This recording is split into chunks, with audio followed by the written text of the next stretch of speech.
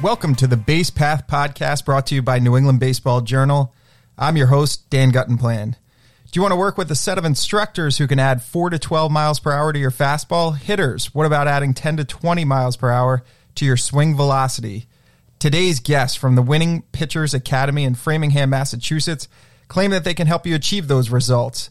8 Northeastern pitchers and 3 position players trained at Winning Pitchers Academy this winter break. So did 2021 MLB draft pick Mike Vasil, a former BC High and University of Virginia ace. So how does nobody seem to know about the Framingham Pitching Academy?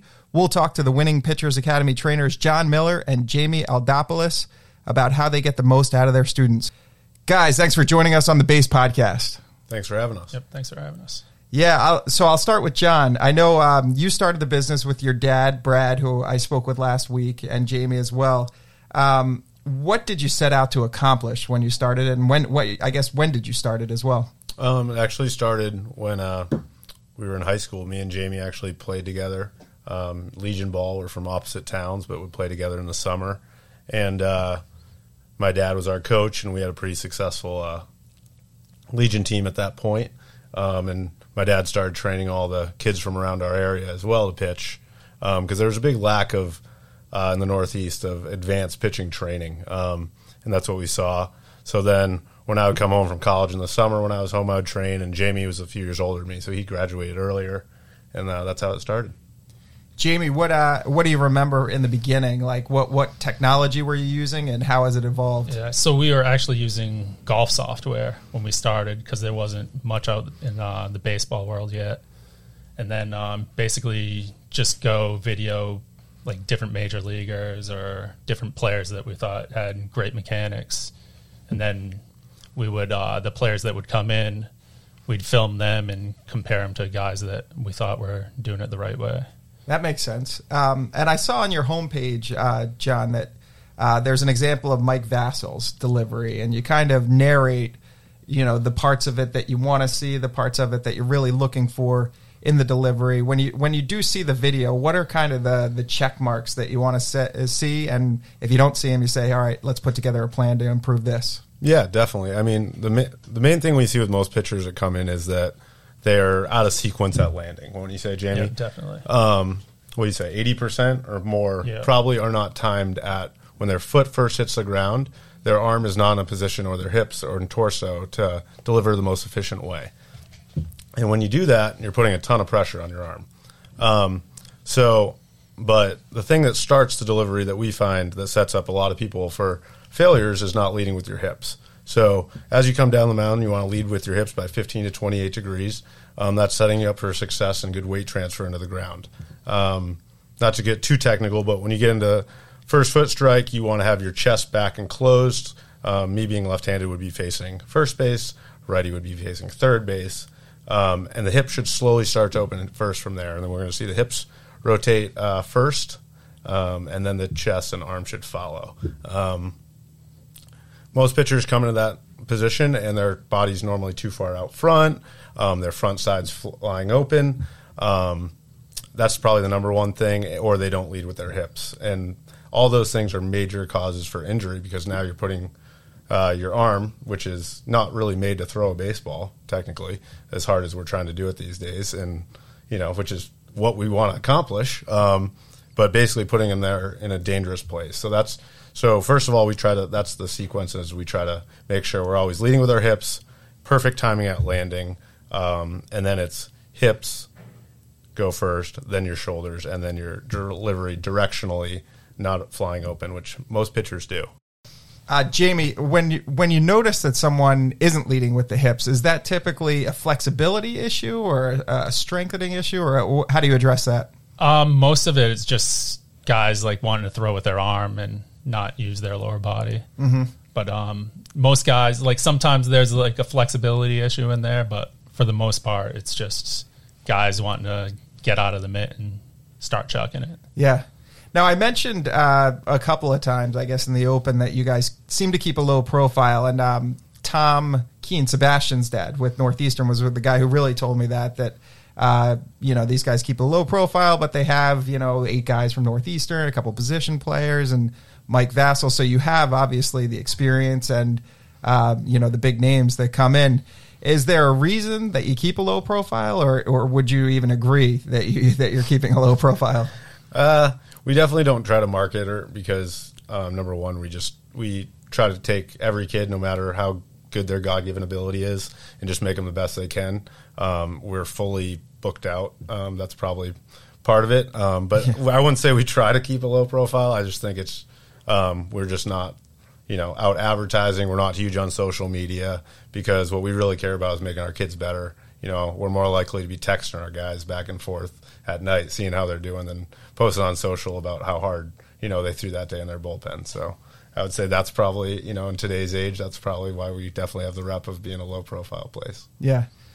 Jamie, in terms of Mike Vasil, what has the experience been like with him? I know, I want to say his senior year, we got out to cover a few of his games because he was like a first-round prospect that year.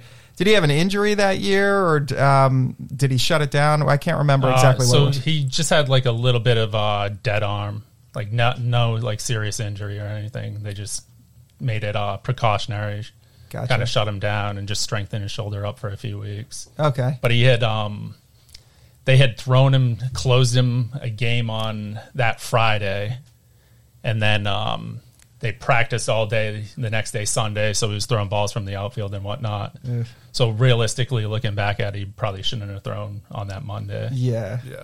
And he was built up, at that time he was built up to be 1 day a week, go out there 7 innings, shut it down, and we had a pitch count on him because of the pro scouts, as 100 pitches. And all of a sudden he goes in relief to shut down a game, throws 30 pitches, and on 1 day of rest comes back, not built up to do that, and had a little soreness in that game, and freaked out, not freaked out because he's never had soreness. But he was just like, I've never had soreness in my arm. My arm doesn't feel good. I'm like, well, yeah, because you pitched on no rest. Yeah. So that was kind of, but he ended up coming back to the end of the year and pitching well that year. I actually saw somebody post something like that on Twitter like a day ago, that like, high school coaches, look, I know you're excited, you got these guys, you're going to want to, keep them on the mound for 7 innings and get the win, but let's build up slowly. We've been working with them all winter to kind of take it easy. What were some of the things you worked on with Mike Vasil to kind of get him to where he is now, which is a professional pitcher? Yeah, so we started with Mike when he was 12. So we've trained him for a long time. Basically, if you start with kids that young, it's really easy to shape them. By the time he was 13, he pretty much had what you'd say perfect mechanics, or 14. It started to be little things from there. And then as he got older, the velocity slowly gained as his strength gained as well, and his flexibility. That was a big part of Mike's development, was his flexibility. He's naturally a pretty strong kid. And then we started weight training to balance that flexibility. And we saw a little bit when he first went to Virginia his freshman year. Their strength coach there bulked him up like a football player, and his velocity dropped 6 miles an hour. So that was like he came back, and it was, hey, you gotta get flexible again. And after that, that's where he started really. The next 2 summers, he worked back to get his flexibility and back to where the velocity is now, and having great success with the Mets right now. So they got a steal when they got him in that round, and they've been telling him that, and we're excited to see him pitch in pro ball. Yeah, because I thought he was going to be first or second round pick out of high school. No, definitely. And he had a nice year at Virginia, right before the draft. I was surprised he didn't go higher.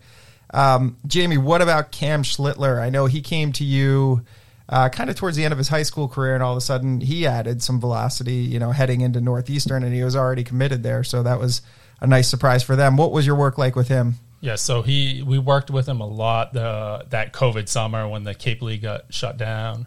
So he was coming in every week that summer. But a lot of it was just getting his lower body into it. So Northeastern got him to get into his hips a little better to start, but then he wasn't not really driving out of his back leg. Mm-hmm. So that was the biggest thing with him, is once he would set himself up at the beginning of his delivery, to get him to actually drive and use his hips.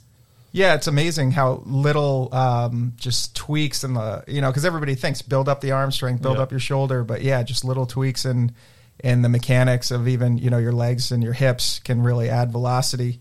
I met with Reggie Crawford last week. I went down to UConn, and he was talking about, I don't know if you're familiar with him. He had an elbow injury, he had Tommy John surgery in the fall.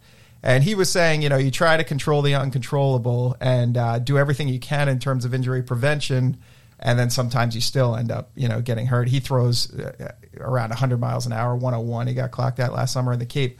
What are some of the things that guys can be doing to kind of control the uncontrollable? I know there's never 100%, you're never going to get injured, but what are some of the things that you'll do in terms of injury prevention with your guys? Yeah, we're what we call it is like prehab. We tell our guys, like, you're either going to do this before you get hurt or after you get hurt. Yep. So we're huge on crossover symmetry. That's one thing. All our guys do it. They do the full program. Most of them have bands, do them before the games, after the games. They're doing it religiously. Flexibility is another huge thing. And then mobility in the lower half. That's where Jamie's expertise really walks them through all that process, and that's what we definitely do, because you got to build up your shoulder and your forearms and your elbow with all the muscles around it to protect it as much as you can. Jamie, what is? Could you explain crossover symmetry? I'm not familiar. So with it's like a band program to strengthen the shoulders. Okay. So we go through that program with all the guys, because especially when you start to throw harder, if your arm's not strong enough to withhandle that, it's going to put a lot of stress on the arm, and that's where you start to see a lot of the injuries. Yeah, that makes sense. And so you're the expert on mobility in the legs. What type of exercises or stretches or other things can you do to kind of increase that mobility? Yeah, a lot of like hip flexor stretches, whole stretching more like routine. Stretching, being explosive with the lower body versus like a lot of guys rather just kind of go do deadlifts, squats, like a lot of like lifting heavy weights, but not really. They're kind of like training their body to move slower because Right. they'd rather tell their friends, "Oh, I just deadlifted 500 pounds today." Yeah.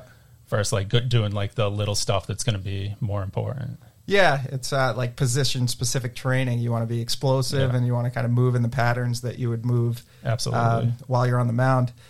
In terms of adding velo, that's a huge kind of buzzword for high school guys. There's a million guys who are throwing 82 that want to be at 89.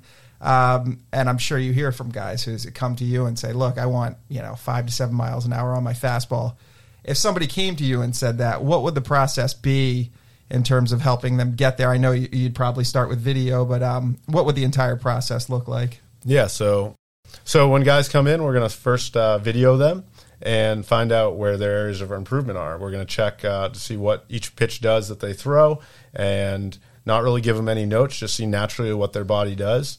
Then we're going to take them in the video room and show them big leaguers or some of our college guys that are really good mechanics, and compare them and show them their areas for development, and then also do a strength and flexibility analysis. So different pitchers, some guys need to bulk up and grab strength to throw harder, and other ones are really strong and really tight, and their muscles won't allow them to move as quick as they can. So those guys we're going to put on fast twitch training. So it's kind of a very individual plan of each guy, and then after we have them come in and we do the video stuff, then we take them and we don't just pop them back on the mound, because then they're going to go back to do exactly what they were doing before. So we have a ton of drills that each guy will put through drills and make them try to feel things differently than they're used to doing. And the number one thing I love Jamie says all the time is, hey, don't care if you miss. It's going to feel weird, and we're just going to make them and challenge them to test their body and make it move more efficiently. And then after they start to feel it, and, they'll throw and be like, whoa, they kind of have that shock feeling that, when it comes off their hand and they don't have any pain, or it just hops out and they hear the velocity difference just in the drills. Then at the end, we'll take them back to the mound. And that's kind of our process. And it's not overnight. It takes time, and it takes the learning process of the pitcher understanding what they need to do. And then what we say is our baseball homework. So we give them these drills or strength training or flexibility things to go home and do as well. That's interesting. I saw something yesterday, I think, on an article online that was saying we focus too much on velocity in the off season, and then guys get back on the mound in April and they don't know how to execute like a 2-2 off speed pitch or right. A secondary pitch, and because all they've been doing the entire off season is trying to ramp up that velocity. But Jamie, that's interesting that you said, when you kind of break down the motion and say, hey, this is the movement pattern, like, don't worry if you miss, then you kind of probably try to start to push for pitchability and, when are you going to throw this pitch and situational stuff. When do you is it once their pitching motion looks good, the mechanics look good, then you start to focus on, all right, let's work on the secondary stuff? Yeah, definitely. Yeah. So even before velocity, kind of want their movement pattern to be right. Mm-hmm. And then once their body's doing the right thing, then it's all right, let's start to amp it up a little bit. Yeah. And once they have a good feeling for that, then it's all right, okay, let's look at, all right, your 4-seam, 2-seam, change up curve, slider, look at all the different pitches and then start to shape those. Like you might have a kid that throws a curve and slider, but they're very similar. Mm-hmm. So the curveball is going to get hit around a lot because it's just a slower version slider. Of the slider. Yeah. That makes sense. Do you think guys are too worried about velo? Is it are people obsessed with that now? Yeah, I think. Well, it's a double-edged sword, right? It's super important. We definitely care about it, but pitchability is going to be what gets outs in games, right? And we kind of really preach to our guys. I mean, it's constantly like, if you trust this process, velocity comes. If your mechanics are good, you're going to throw harder. If you're mobile, you're going to throw harder. If you're strong, you're going to throw harder. And it's putting all those together. And then on top of that, just having a fastball doesn't get anybody out. Right. The best fastballs are the ones that move. So understanding that, arm side 2 seams are better. Am I going to run in and sink? And a hard 4 seam is going to elevate across your arm side. So is going to ride in and, for especially guys with upper swing paths. So we start to really, I would say our process is really mechanical, and then you go to the mound and it's not velocity right at first. It's okay, now I want to see you throw pitches where we want them, and everything comes off the fastball. If you get good extension, every pitch is going to be better. So that's really our first goal, is get your mechanics well and your location well, because if you throw hard, you're not going to get anybody out if you can't throw strikes or even make it move. So that's really where we start. Mm-hmm. And then after that, then second tier is velocity, and that's where we start to really work on velocity after we master, being able to locate around the strike zone. Mm-hmm. Yeah, I almost look at velocity as the floor for recruiters. If you're throwing a 79 mile an hour fastball and you're executing the pitches, you're probably not going to be a D1 prospect. But once you hit maybe 90, then okay, now let's go look and see if this kid can pitch. No, the velocity will help you get into the D1. Right. But then once you're there, you got to be able to get guys out. Those are going to be the guys that pitch. But the velocity definitely will help the players get there. Yeah. And that's definitely, it's when, especially now, it's you get those older guys, it's okay, well, now I got to get you to throw hard quick. Yeah. You're right. You're because if you want to get recruited, we got to get your velocity up. And then okay, now we got to make you pitch. So sometimes with the older guys, that philosophy switches, but with the younger guys, it's more a traditional route. The Base Path Podcast will be back after these messages. Looking to keep up with all the latest news and information on New England baseball?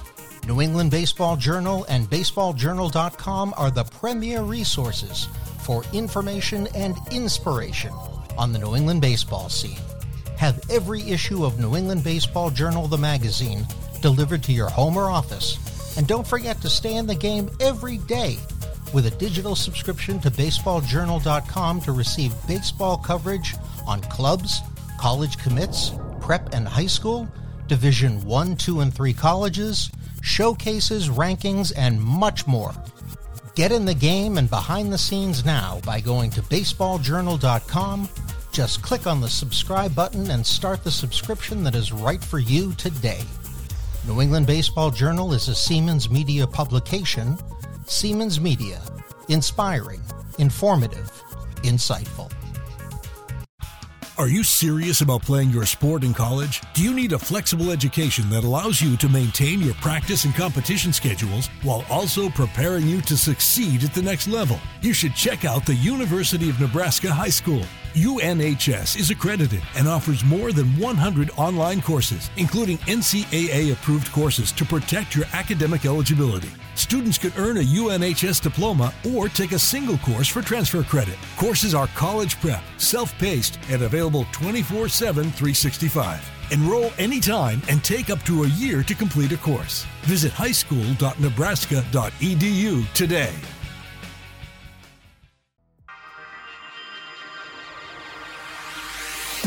the overuse piece. And, you know, we mentioned earlier, April, you know, these high school coaches are excited. They want to see these guys pitch.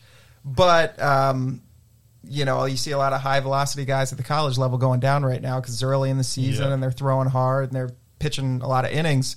Do you end up ever clashing with the high school or even college coaches and saying, hey, you're threatening to overuse this pitcher very early in the season here. Let's make sure we're on the same page. I think one of our areas is we try to make our kids understand, like, you don't have to be a hero. Yeah. You know, I mean, we want you to be the hero and shove and strike people out and pitch shutouts and complete games, but, you know, you got to be aware of your body and your use on it. You know, like, you're supposed to build up, and actually as that curve goes, your first outing, if you're at your pitch count, then the next one should actually be less, and then the next one a little more, and the next one a little less. So it shouldn't just be like a straight mountain peak up as well. It should actually be kind of like a slow wave up, which I think a lot of high school coaches, and we even see it at the younger ages, you know, I mean, AAU, I think, is a bigger culprit than the high school coaches. That's really where we'll see, you know, we never really butt heads. We try to just educate everybody as much as we can on that stuff, and our kids and our parents really as well as they're younger, because that's really, you know, when you're playing 4 games a weekend and then the kid also plays shortstop and center field or catches and pitches, that's really where the overuse is even at a higher than the high school level. I think a lot of the high school coaches in New England do a pretty good job of it, especially now, and especially when our pitchers are communicating with them. I think that's the biggest thing. As long as the kids are communicating, we don't run into that. Now, is it a fine line, though? Like, you want these kids to get on the mound. You want them to be competitive. You want them to kind of be bulldogs on the mound. They want the ball. So you don't want to kind of ingrain in their head, like, hey, monitor your own pitch count and, you know, ask out of the game when it's time. How do you kind of juggle that, you know, hey, I want you to be a gamer, but I also want you to be careful? Yeah, it's a good question. Yeah. I mean, even some of our parents will actually keep pitch count in the stands and kind of like give their son like kind of the nod when they're at their limit. Yeah. But the players themselves have to speak for themselves. Yeah, they have to advocate for themselves.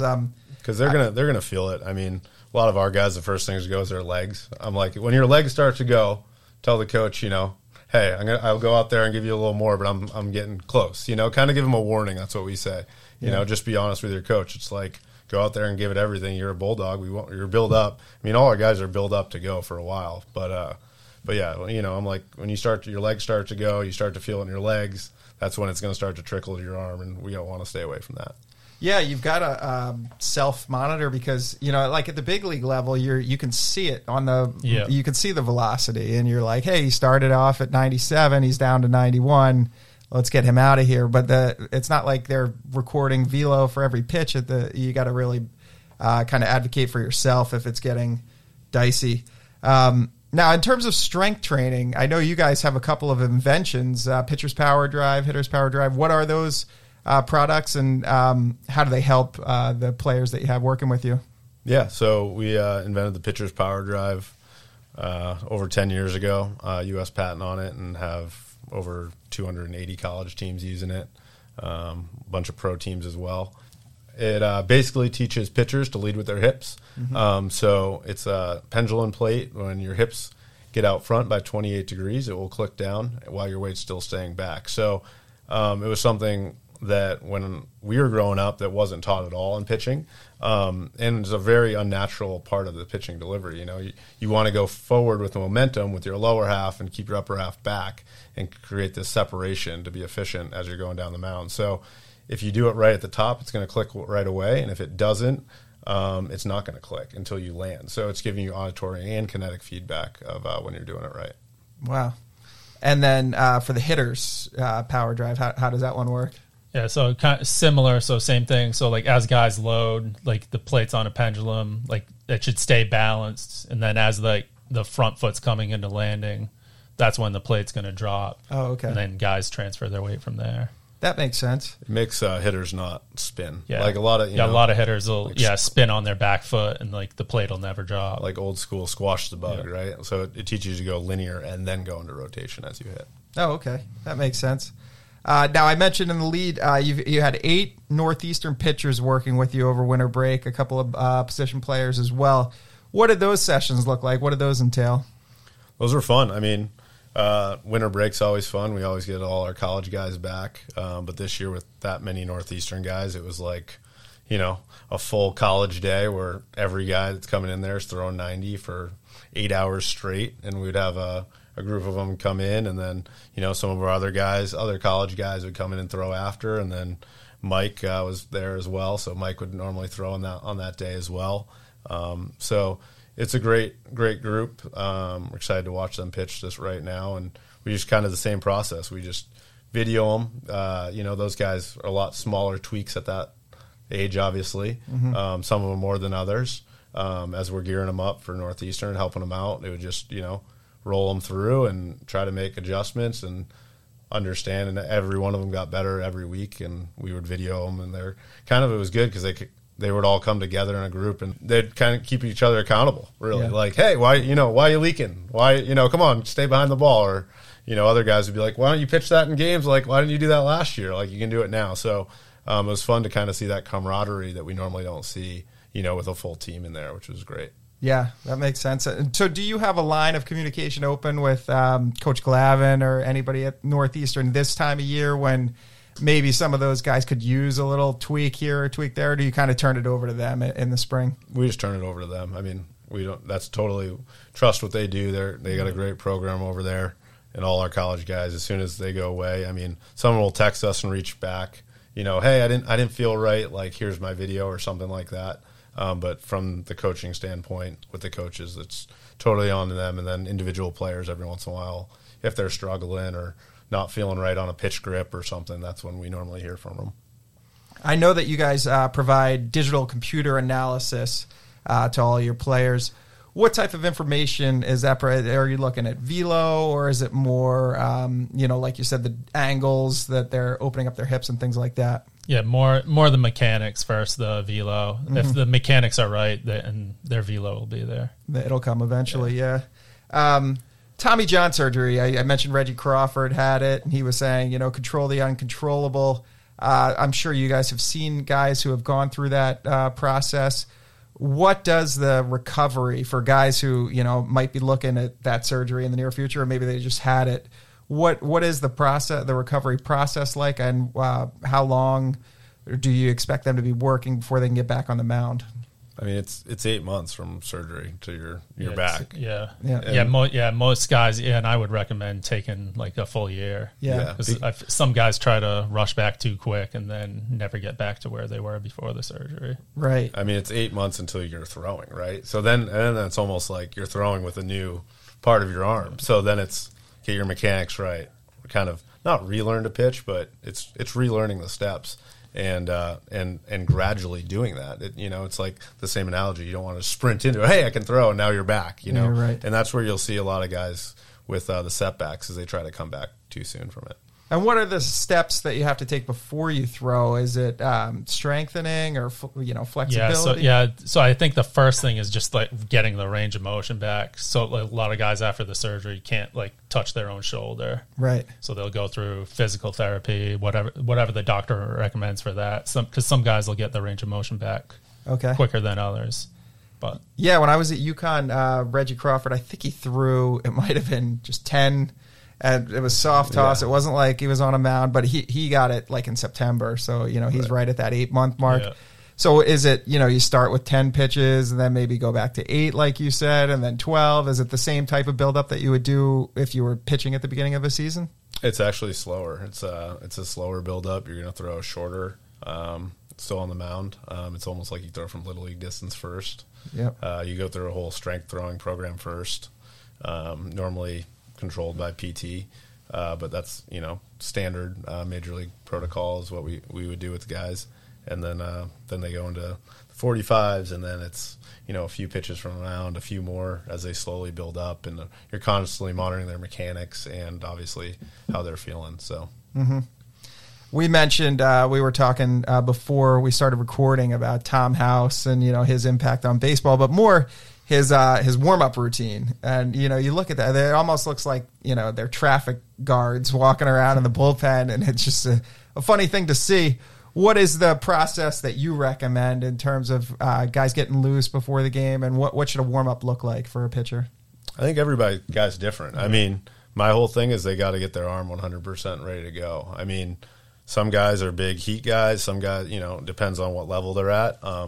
We like to say we want them dripping sweat before they get on the mound.